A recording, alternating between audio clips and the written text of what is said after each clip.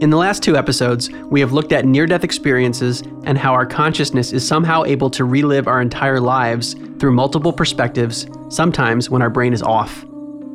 So, by now you've heard me explain why I think the following things. 1, the brain doesn't produce our consciousness.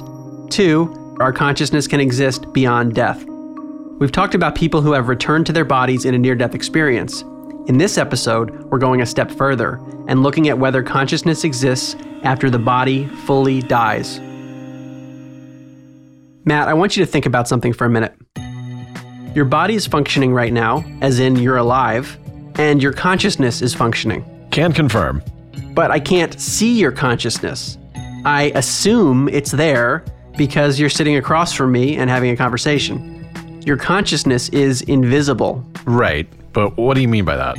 Here's my question. If we can't see a person's consciousness when they are alive, how do we know their consciousness is gone when the body is dead? Why do we assume that what we can't see doesn't exist? For example, our eyes can only see certain types of light. We can't see X-rays or infrared light, for example, but we know they exist. So shouldn't we rethink our assumptions about consciousness?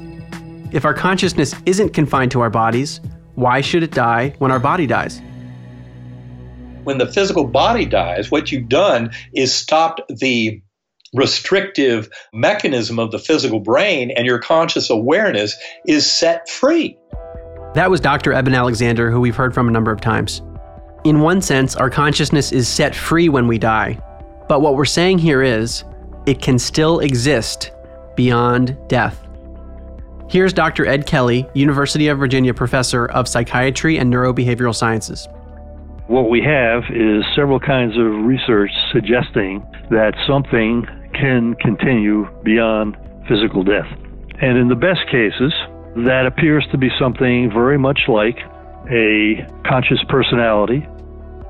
Our conscious personality exists after the body dies. In this episode, we'll be discussing 3 big ideas.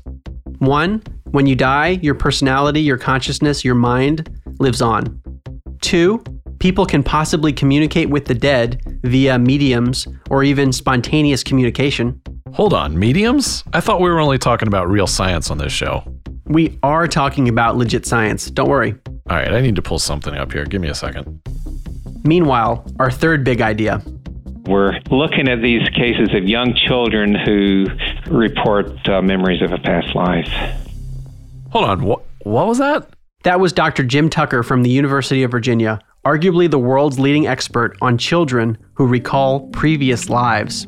Children recalling another life suggests consciousness can be transferred to another body. In other words, reincarnation or something like it. At least, that's what I get out of the research conducted at the University of Virginia for over 50 years, including over 2,500 cases. You with me, Matt? I gotta hear more about that. But you mentioned mediums, so this is what I was looking up. Have you ever seen John Oliver's HBO show Last Week Tonight?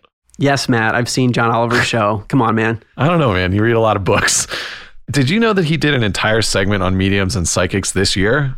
Let me play you some of the highlights. So tonight, let's take a look at the psychic industry, particularly one of the most insidious parts of it, mediums. People who claim to be able to communicate with the dead. Before we go any further, I am not going to be litigating whether psychics are real in this piece. For one, they're not. See? No litigation required.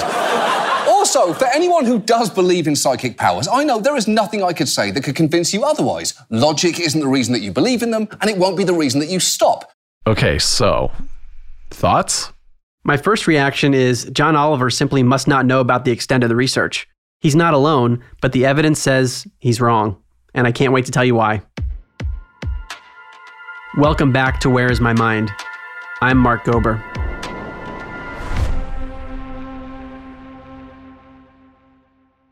All right, Mark, I have a ton of questions already, but let's just start here. How are mediumship and this reincarnation business possible under your theory of consciousness? Back to Dr. Bernardo Kastrup's whirlpool analogy. We're all whirlpools in a stream of water, and the water is consciousness. What happens when a whirlpool dies? We talked about this in episodes 5 and 6. The water flows back into the broader stream. It transitions into a new form. It's still water, it's just not what it used to be. So, when the body dies, consciousness simply transitions into a new state. After a whirlpool has been transformed to regular old water again, couldn't it form a new whirlpool, in theory? The water is just recycled. So, couldn't consciousness enter a new body, as in reincarnation? If you think about it, in our model of consciousness, these ideas make sense. If you agree telepathy is possible, you probably agree consciousness isn't stuck in our heads. If you agree remote viewing is possible, like the CIA says, you're probably with me that consciousness might be beyond space and time. If you agree our consciousness exists outside our bodies during NDEs, then it could easily exist beyond death. So why should your consciousness completely disappear forever when your body dies? One piece of evidence that consciousness exists beyond death is that some people can communicate with the deceased person's consciousness, mediums. Now, many of us have preconceived notions about what mediums are, including apparently John Oliver. But let's set the stage first. A medium is someone who is able to communicate with dead people. Many listeners are probably picturing something like a crystal ball or a magic trick, but lots of today's mediums are basically normal people. Mediumship has been around for a while. In the 19th century, Harvard psychologist William James studied a famous medium named Mrs. Leonora Piper and concluded she was able to get information she shouldn't have, and it baffled him. In fact, she was taken from Boston, where she lived, to England to do readings where she knew no one. And detectives followed her around to make sure she wasn't researching people in advance of the readings. She still got results. But not all mediums have been studied so closely, and certainly not all are legit. Yeah, just a reminder, this is what most people today think about mediums. Because this surprisingly large, often predatory industry relies on popular culture to lend it credence and validity. To put it another way, every time a psychic makes a grieving widow cry on Dr. Oz, 10 con artists get their wings. Where is the downside in telling people their grandmother loved them? But I would argue that at best, it is reckless for a stranger to take a stab at ventriloquizing the dead. There's perhaps no industry more tied to fraud and exploitation than the mediumship industry, if there even is such a thing. In fact, I'm a little surprised you're even willing to consider mediums given your scientific approach to everything, Mark. One overarching point: there are frauds in every industry. Just because some mediums might be frauds doesn't mean all are frauds. Bernie Madoff ran a Ponzi scheme. Does that mean every single money manager runs Ponzi schemes? Of course not. Having said that, to be clear, I am not saying every person claiming to be a medium is legitimate, not even close. What I'm saying is that the practice of mediumship is not only plausible in our framework, it's actually been scientifically tested. So, I'm open to it. Okay, but John Oliver showed psychics saying someone had died, and then the person they said had died was in the room talking. It's actually really funny to watch. Here's the thing. There is no rule stating that in order for a psychic to be legit, he or she has to be accurate 100% of the time. I see the face you're making, Matt. I know it seems like a cop-out. Yeah, kind of. But we've seen this repeatedly on the show. Psychic abilities are often subtle. Remember the Gonsfeld telepathy experiments in episode 3? People were guessing correctly 32% instead of 25% of the time? And that was really, really significant from a statistical standpoint. And yet the effect beyond chance was still there. It's just subtle. Even LeBron James misses a few free throws once in a while. Sure, but saying someone's dead and then they're not, that's not missing a free throw. That's shooting the ball out of the stadium. There are public criticisms all the time, but none of them make mention of the scientific research currently being done on mediums.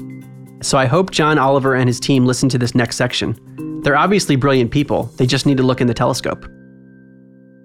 As I mentioned, mediums have been studied for a long time, like Harvard psychologist William James in the 1800s.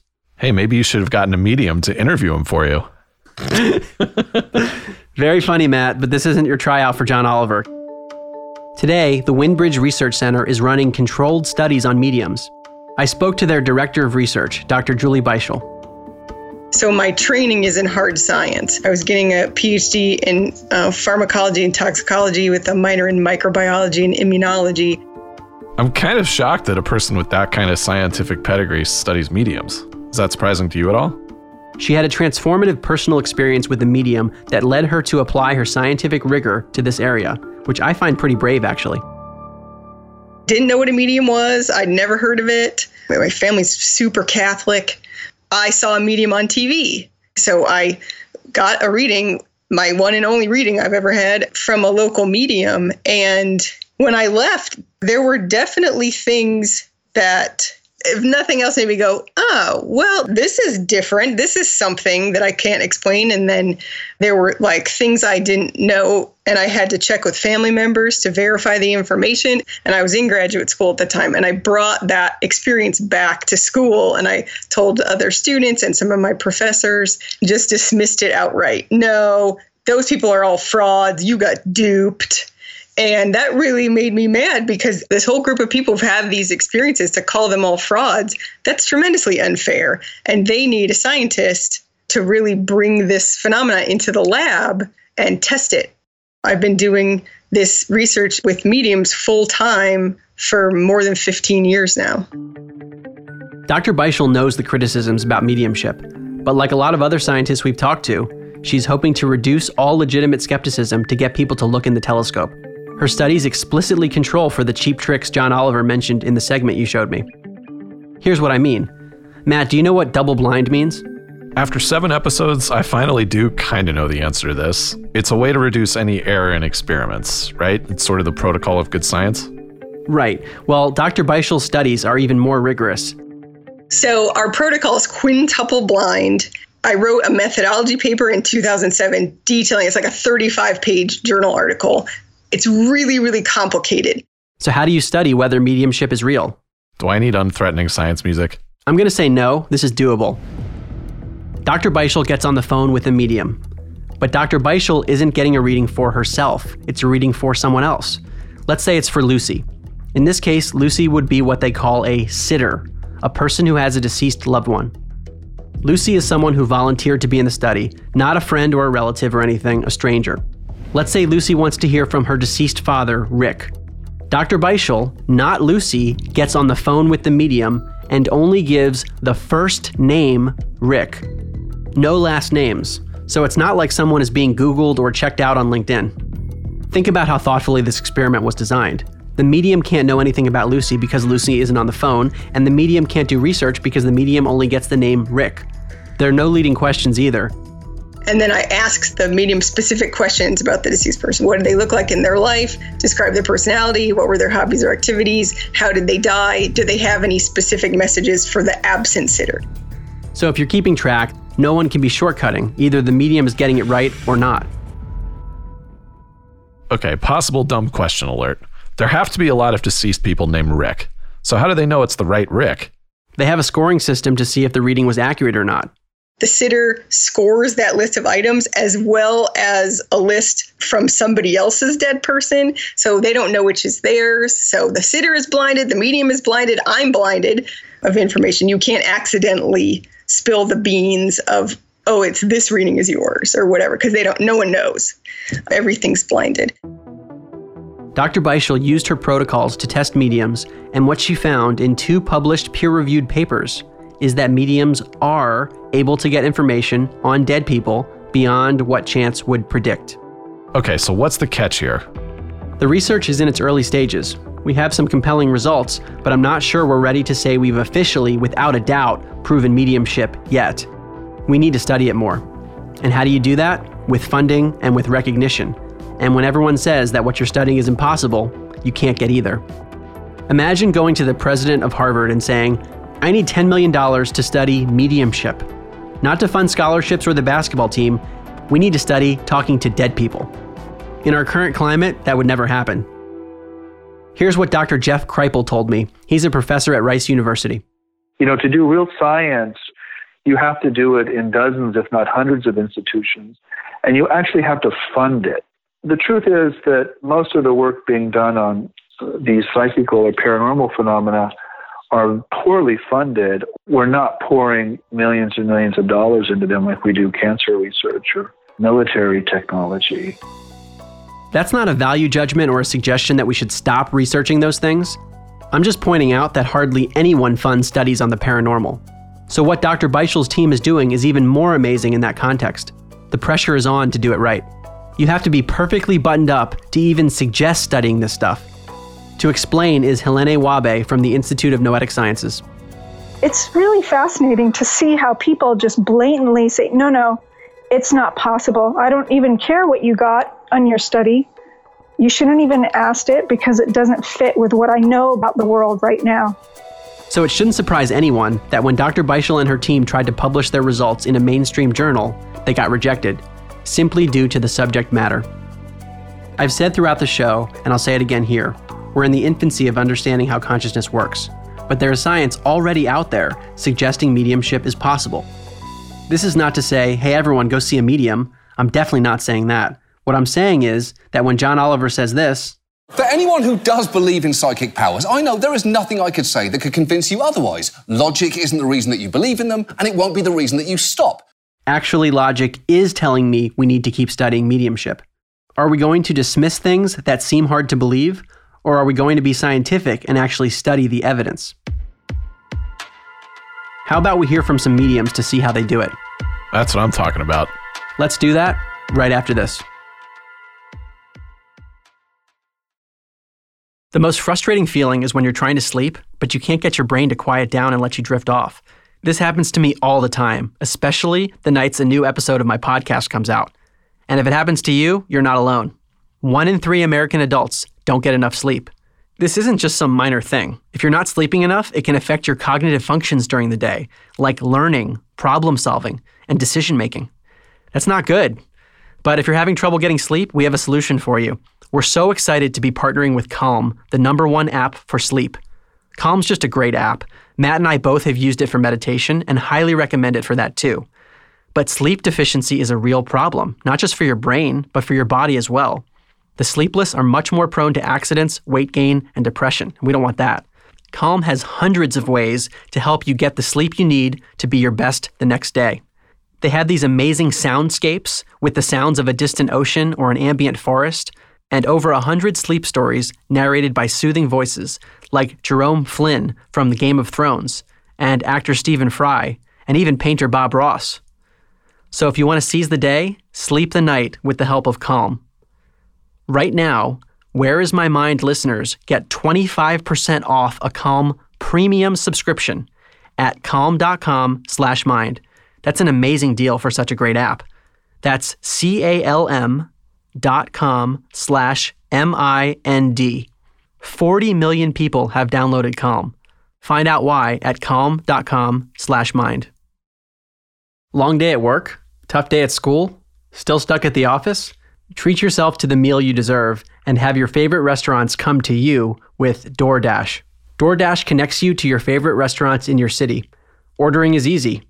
Open the DoorDash app, choose what you want to eat, and your food will be delivered to you wherever you are. There are over 340,000 restaurants in 3,300 cities, so you might find a new favorite too. Matt and I wanted to see if DoorDash really did have everything, so we took a look for our favorite place. Before every single recording of this podcast, Matt and I have gone to the Havana Sandwich Company on Main Street in El Segundo, California. And right on the front page of their website, DoorDash. It's everywhere. With door-to-door delivery in all 50 states and Canada, order from your local favorites like the Havana Sandwich Company or pretty much anything you can think of. Let dinner come to you with DoorDash. Right now, our listeners can get $5 off their first order of $15 or more when you download the DoorDash app and enter the promo code MIND, M-I-N-D. That's $5 off your first order when you download the DoorDash app from the App Store and enter the promo code MIND. Don't forget, that's promo code MIND for $5 off your first order from DoorDash.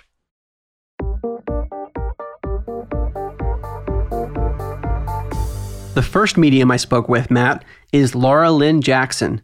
She's a certified medium for Dr. Beishel's Windbridge Research Center. In my college years, I'm sorry to say, I used it in a definitely not honorable way. I would use it in bars to pick up guys. One year I, I met this boy in a bar, and I really liked his energy. So I was like, oh, your name starts with a J. Your dad's, not here presently on Earth, but your mom is. And you have a younger brother who's 7 and another one who's 2 years older. And, I gave him all this information about himself, and he was a little terrified of me at first. He's like, are you a stalker? And I'm like, no, I'm just psychic. Yeah, she's good. Her clients agree. Unfortunately, I had to close my wait list. It's honestly a decade long. Huh, pretty good. Here's how she does it. I'm really just a telephone, it's not me who's doing it. I'm a conductor of that. I think there is a physiological aspect to it in my brain, but I think we all have it. This may not sound weird to the listener anymore. Remember, your brain just gets in the way of consciousness. Mediums aren't thinking of the answer. They're getting it by letting the information flow into them. Let me be clear. This will never not be weird to me. So what's the deal? Are dead people seeking out mediums to communicate with? Is it like 24/7? I wondered this too.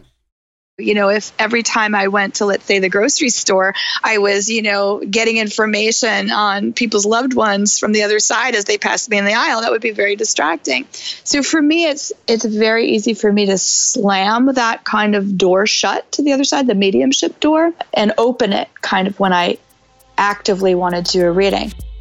In fact, she's actually had her brain scanned.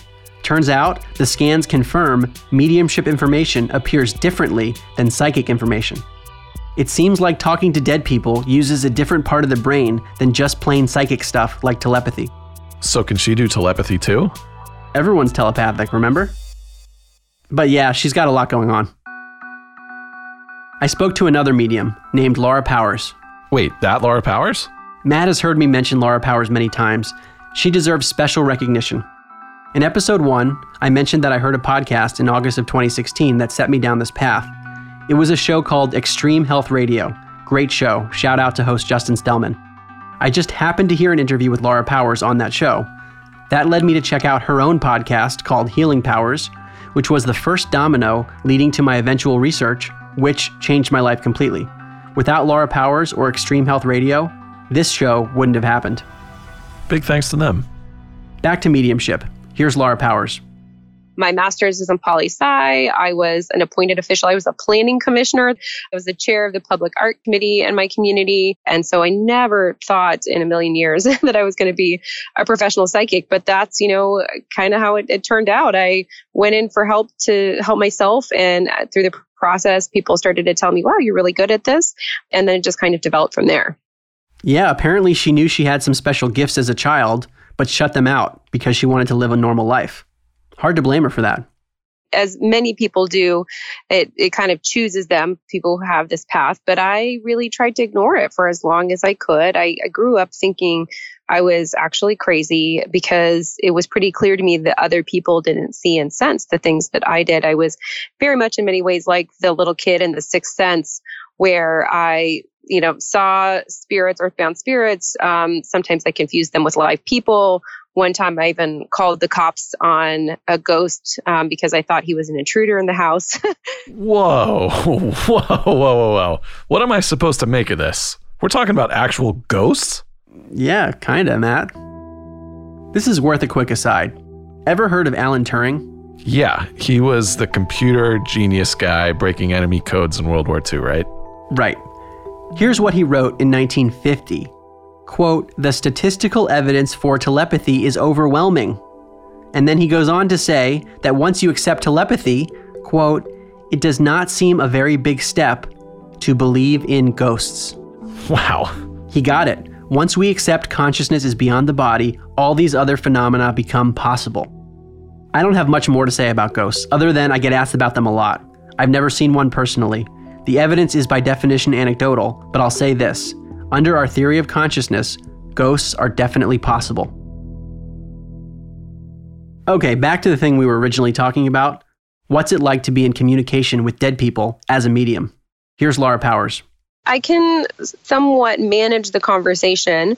So with, let's say, mediumship, so if I'm trying to connect with the loved one on the other side, what I always tell people is I can invite someone, but I cannot make them show up or make them talk. So kind of like, I can pick up the phone and call them, but they have to answer. That said, most of the time loved ones are, wanting to be available, but there are times when occasionally it'll happen that they're not there. This can explain why mediums sometimes don't get it right. It's just like a human conversation, so you need both people to be talking. The medium can't help it if the dead person won't talk.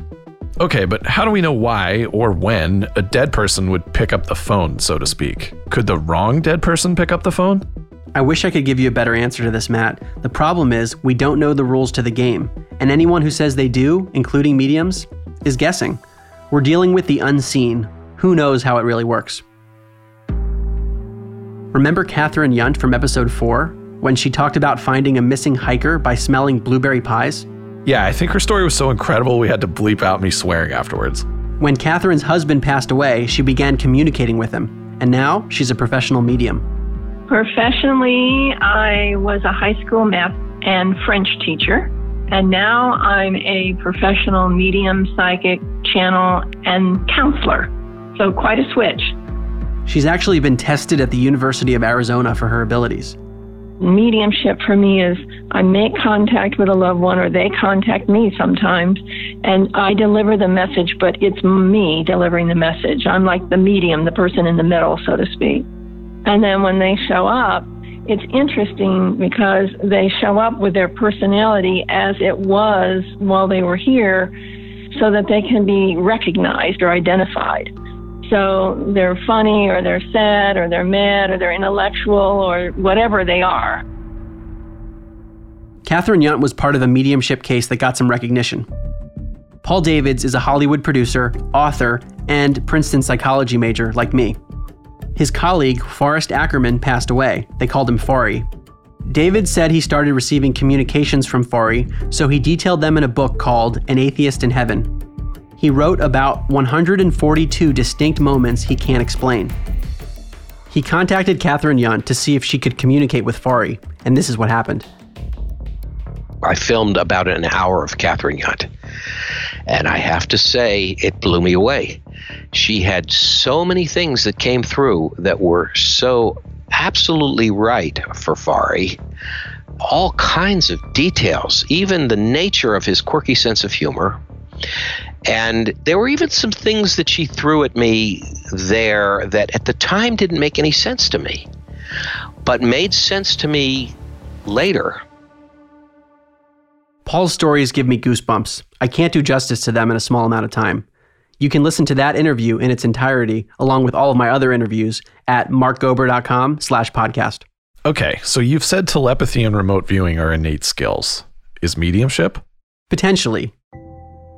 It's unclear exactly why some people are able to communicate with dead people better than others. That said, some people might have brains that are better configured to do it naturally. Okay, so here's my question that probably everyone is asking. Is it a good idea to get a reading from a medium? In my journey when I started this, in addition to reading books, I worked with tons of psychics and mediums. I was exploring and curious. Sure enough, some were able to get information that I couldn't explain over the phone without knowing about me. A few times, I was really blown away. I would caution people, though. It's easy to be bedazzled by psychics.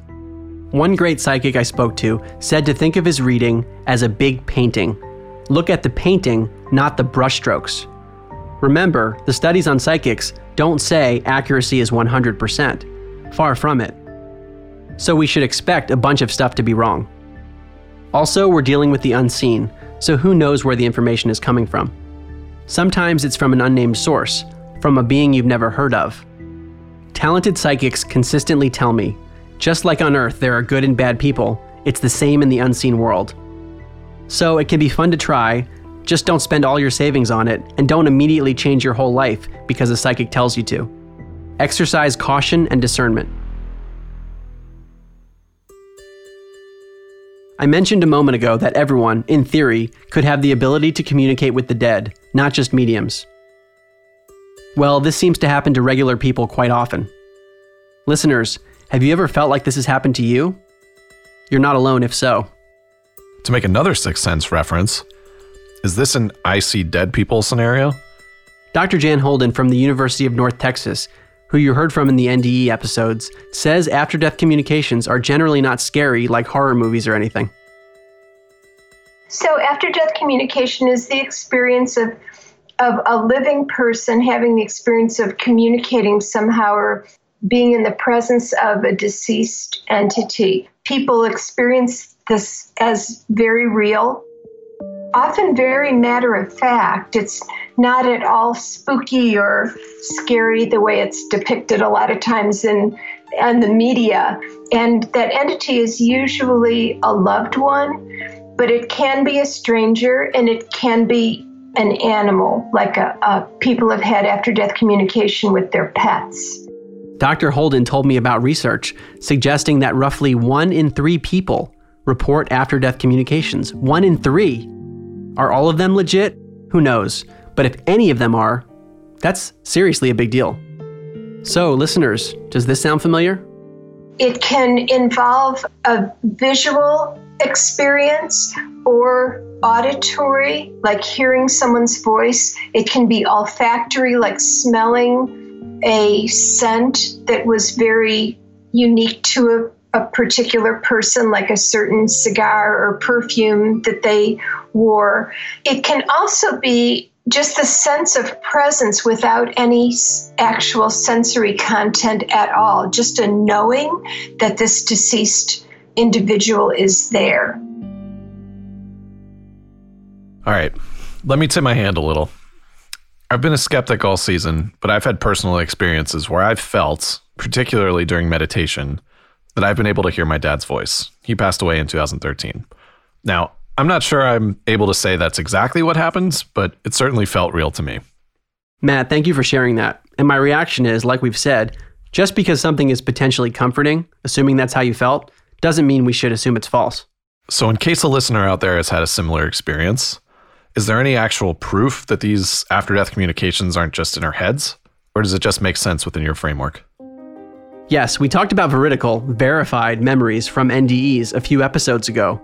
There are examples of veridical after-death communications, too. I know another case where a person needed insurance money, but had looked high and low and could not find the policy. And then one day, just going through normal daily activity, suddenly heard the parent's voice say, go into this closet and look behind here and you'll find the insurance policy. And no one ever would have known to look there if the person hadn't been clued in by an after-death communication from the parent. I've said this before, but I'm not able to personally validate any single case. But these after-death communications have stopped sounding weird to me, actually, because we've spent 7 episodes piling up evidence that consciousness exists beyond the brain. I know there are many people out there who have had similar experiences to Matt's, where they felt like a deceased loved one was communicating with them, and they have felt guilty, embarrassed, or like they shouldn't pay attention. I hope they don't anymore. I mean, we can't know for sure, but who knows? Maybe you did hear from someone. If consciousness exists beyond death, and we're suggesting it does, it's certainly not impossible. So, if we say consciousness survives when the body dies, then why couldn't that consciousness then enter another body? On to our final piece of evidence, the studies on children who remember previous lives. There's a group of scientists at the University of Virginia who, for the last 50 years, have studied over 2,500 cases of children with distinct memories of previous lives. Dr. Ian Stevenson started this groundbreaking research. He passed away, and now Dr. Jim Tucker runs it. Tucker is a child psychiatrist and director of UVA's Division of Perceptual Studies. The kids in these cases are usually between 2 and 5 years old. The details they can provide are sometimes so vivid that the researchers can find medical or historical records that corroborate exactly what the kids say. This makes no sense to me. How can someone remember something from someone else's life? They're not remembering someone else's life. They're remembering their own consciousness that existed in another body. Again, if your consciousness is in the whirlpool, when it dissipates, why couldn't it form a new whirlpool? Or become part of another one that's about to be created? We don't know exactly how this recycling of consciousness might work, but I'm open to it because of what we know about consciousness otherwise. Is it a red flag to you that we're relying on 2 to 5-year-olds for this information? Let's hear a case from Dr. Tucker. I'll let you decide. Our little 5-year-old boy, Ryan, for the last year had talked about a life in Hollywood and about wanting to go home to Hollywood, and he would cry and beg his mother to take him home to Hollywood. At one point, she got some books from the public library about Hollywood to try to help him kind of process all this. And they were looking through one day when they came to this picture from an old movie called Night After Night. And he pointed to one of the fellows in the picture and said, "Hey, Mama, that's George. We did a picture together." And then he said, "And Mama, that guy's me. I found me," as he pointed to another person. Well, the first one he pointed to was George Raft, who back in the day was a well-known movie actor. But the second one he pointed to, the one that he said he had been, was an extra who had no lines in the movie. And eventually, with the help of a Hollywood archivist, we were able to figure out who this was. It was a man named Marty Martin. I'm on IMDb right now.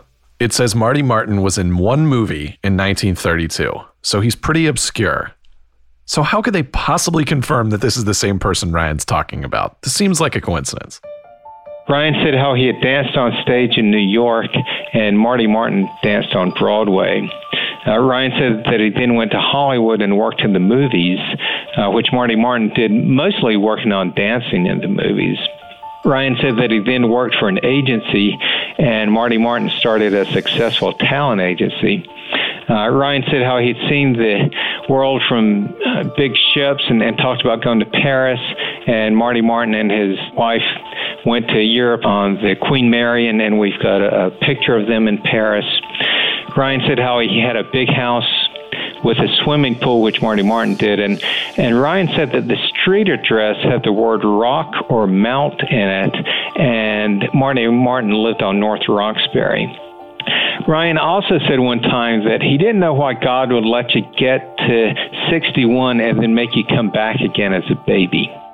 Well, Marty Martin's death certificate said that he was 59, but when I looked into it, I found out that, in fact, he was 61. Both his daughter and his stepson said he was 61, and then I found census records and marriage listings that all gave ages that meant Marty Martin was 61 when he died. So Ryan was right about that, even though the death certificate was wrong. And altogether, we were able to verify that over 50 of Ryan's statements were accurate for Marty Martin's life. I love that story. We could spend an hour just focusing on some of the more amazing details. Marty Martin's consciousness seemed to be reborn as Ryan. The details he described were so accurate. How could he have made this up? He's 5. But Matt, remember, Dr. Tucker and his colleagues have studied thousands of cases at UVA. We only have time for a few highlights, like this one. Well, I think the case of James Leininger is pretty darn solid. Just after his second birthday, he started having horrible nightmares several times a week in which he'd be kicking his legs up in the air and screaming, "Airplane crash on fire, little man can't get out." And I talked with his aunt after I met with James and his parents, and she had spent a lot of time with them when James was little, and she said she couldn't believe how difficult these nightmares were to witness, that it really looked like somebody fighting for his life. And then during the day, James would take his little toy airplanes and say, "Airplane crash on fire," and slam them nose first into the family's coffee table. So he really looked like a kid who had been traumatized. This, again, is all when he was 2 years old, but he described how his plane had crashed on fire, how it had been shot down by the Japanese, and he said that he flew a Corsair. Now, I've never heard of a Corsair, but it was a special plane that was developed during World War II. He also said that he flew off of a boat, and his parents asked him the name of the boat, and he said Natoma, which I think is quite an unusual answer to give the question of an American aircraft carrier. But when his dad did a internet search, he eventually came across material on the USS Natoma Bay, which was this escort carrier that was stationed in the Pacific during World War II. When James was 28 months old, Natoma was part of the story. They also asked him who he was, and he always said just me or James, which they didn't make anything of. They also asked him one time who else was there, and he said Jack Larson. And then when he was 2.5, he pointed at a picture of Iwo Jima and said that's where his plane had been shot down. And it turned out that the USS Natoma Bay did, in fact, take part in the Iwo Jima operation. And they had one and only one pilot from the ship that was killed during that operation. It was a young man from Pennsylvania named James Houston. He, in fact, had flown a Corsair. He was flying a different plane when he was killed, but he definitely had flown a Corsair. And his plane crashed exactly as James had described. James had said how his plane got shot in the engine, it burst into flames, crashed in the ocean, and quickly sank. And that's exactly what happened with Houston's plane. And the pilot of the plane next to Houston's on the day that he was killed was, in fact, Jack Larson. What do you think, Matt? Was James's consciousness recycled? This is some of the most amazing stuff we've talked about in the whole show. I don't really know what to do with it. Matt, we're both Americans. Around the world, reincarnation is not viewed with the same skepticism that it is here. And it all fits with our theory of consciousness, that it's not tied to our bodies. A quick question here. Can adults remember previous lives, or is it just children? Some adults do claim to remember previous lives. But here's a hypothesis. 2 to 5-year-olds seem to be in the sweet spot where children A, have language, and B, they're so young that they have fewer clouds, so to speak, blocking them from the stream of pure consciousness. Also, it's possible that many children speak of previous lives, but their parents dismiss them, so we never hear about it. One last point. There are children who have deformities or birthmarks that match how they reported to have died in a previous life. These are children that are born with birthmarks or birth defects that match wounds, usually the fatal wounds, on the body of the previous person. So the child will remember the past life and also have a birthmark, which is often an unusual birthmark. There was a little boy where the previous person was killed by a shotgun blast to the side of his head. And this child was born with just a stub for an ear and actually an underdeveloped right side of his face. Ian also listed 18 cases where the child was born with 2 birthmarks, ones that matched both the entrance wound and the exit wound on the body of a gunshot victim. Dr. Ian Stevenson wrote over 2,000 pages examining cases like this. Okay, it kind of makes sense to me that a whirlpool could dissipate and then it could reform as a new whirlpool.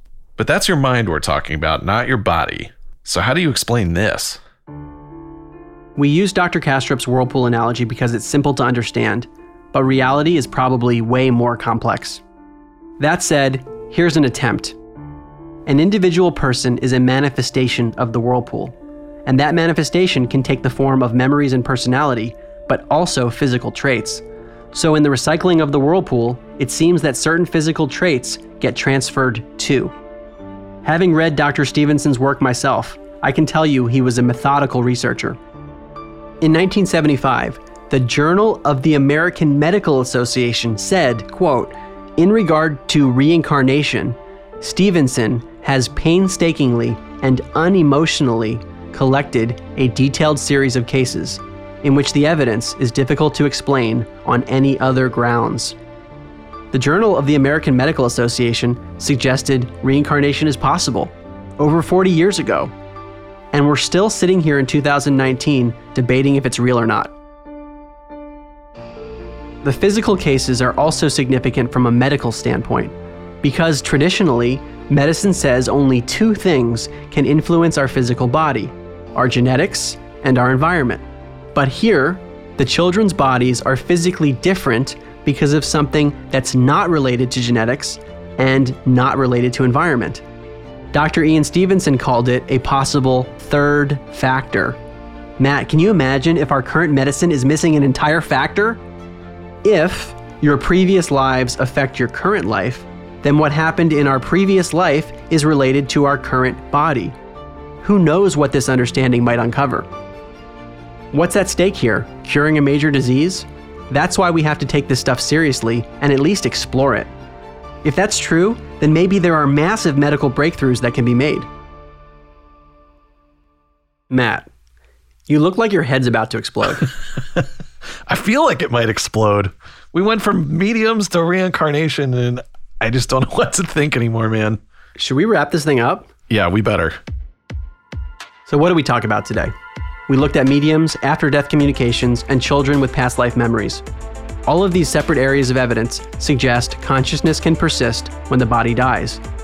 And that's on top of all the psychic phenomena we discussed and near-death experiences. It's a potentially comforting idea to know our consciousness doesn't end when we die. But what does it all mean for how we think about our lives?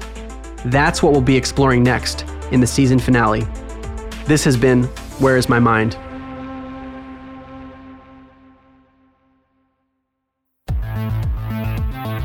Thank you for listening to Where Is My Mind? The show was written by me, Mark Gober, and the show was produced at Blue Duck Media by Matt Ford and Gabe Goodwin, with help from Antonio Enriquez, Zuri Irvin, and Ben Redmond.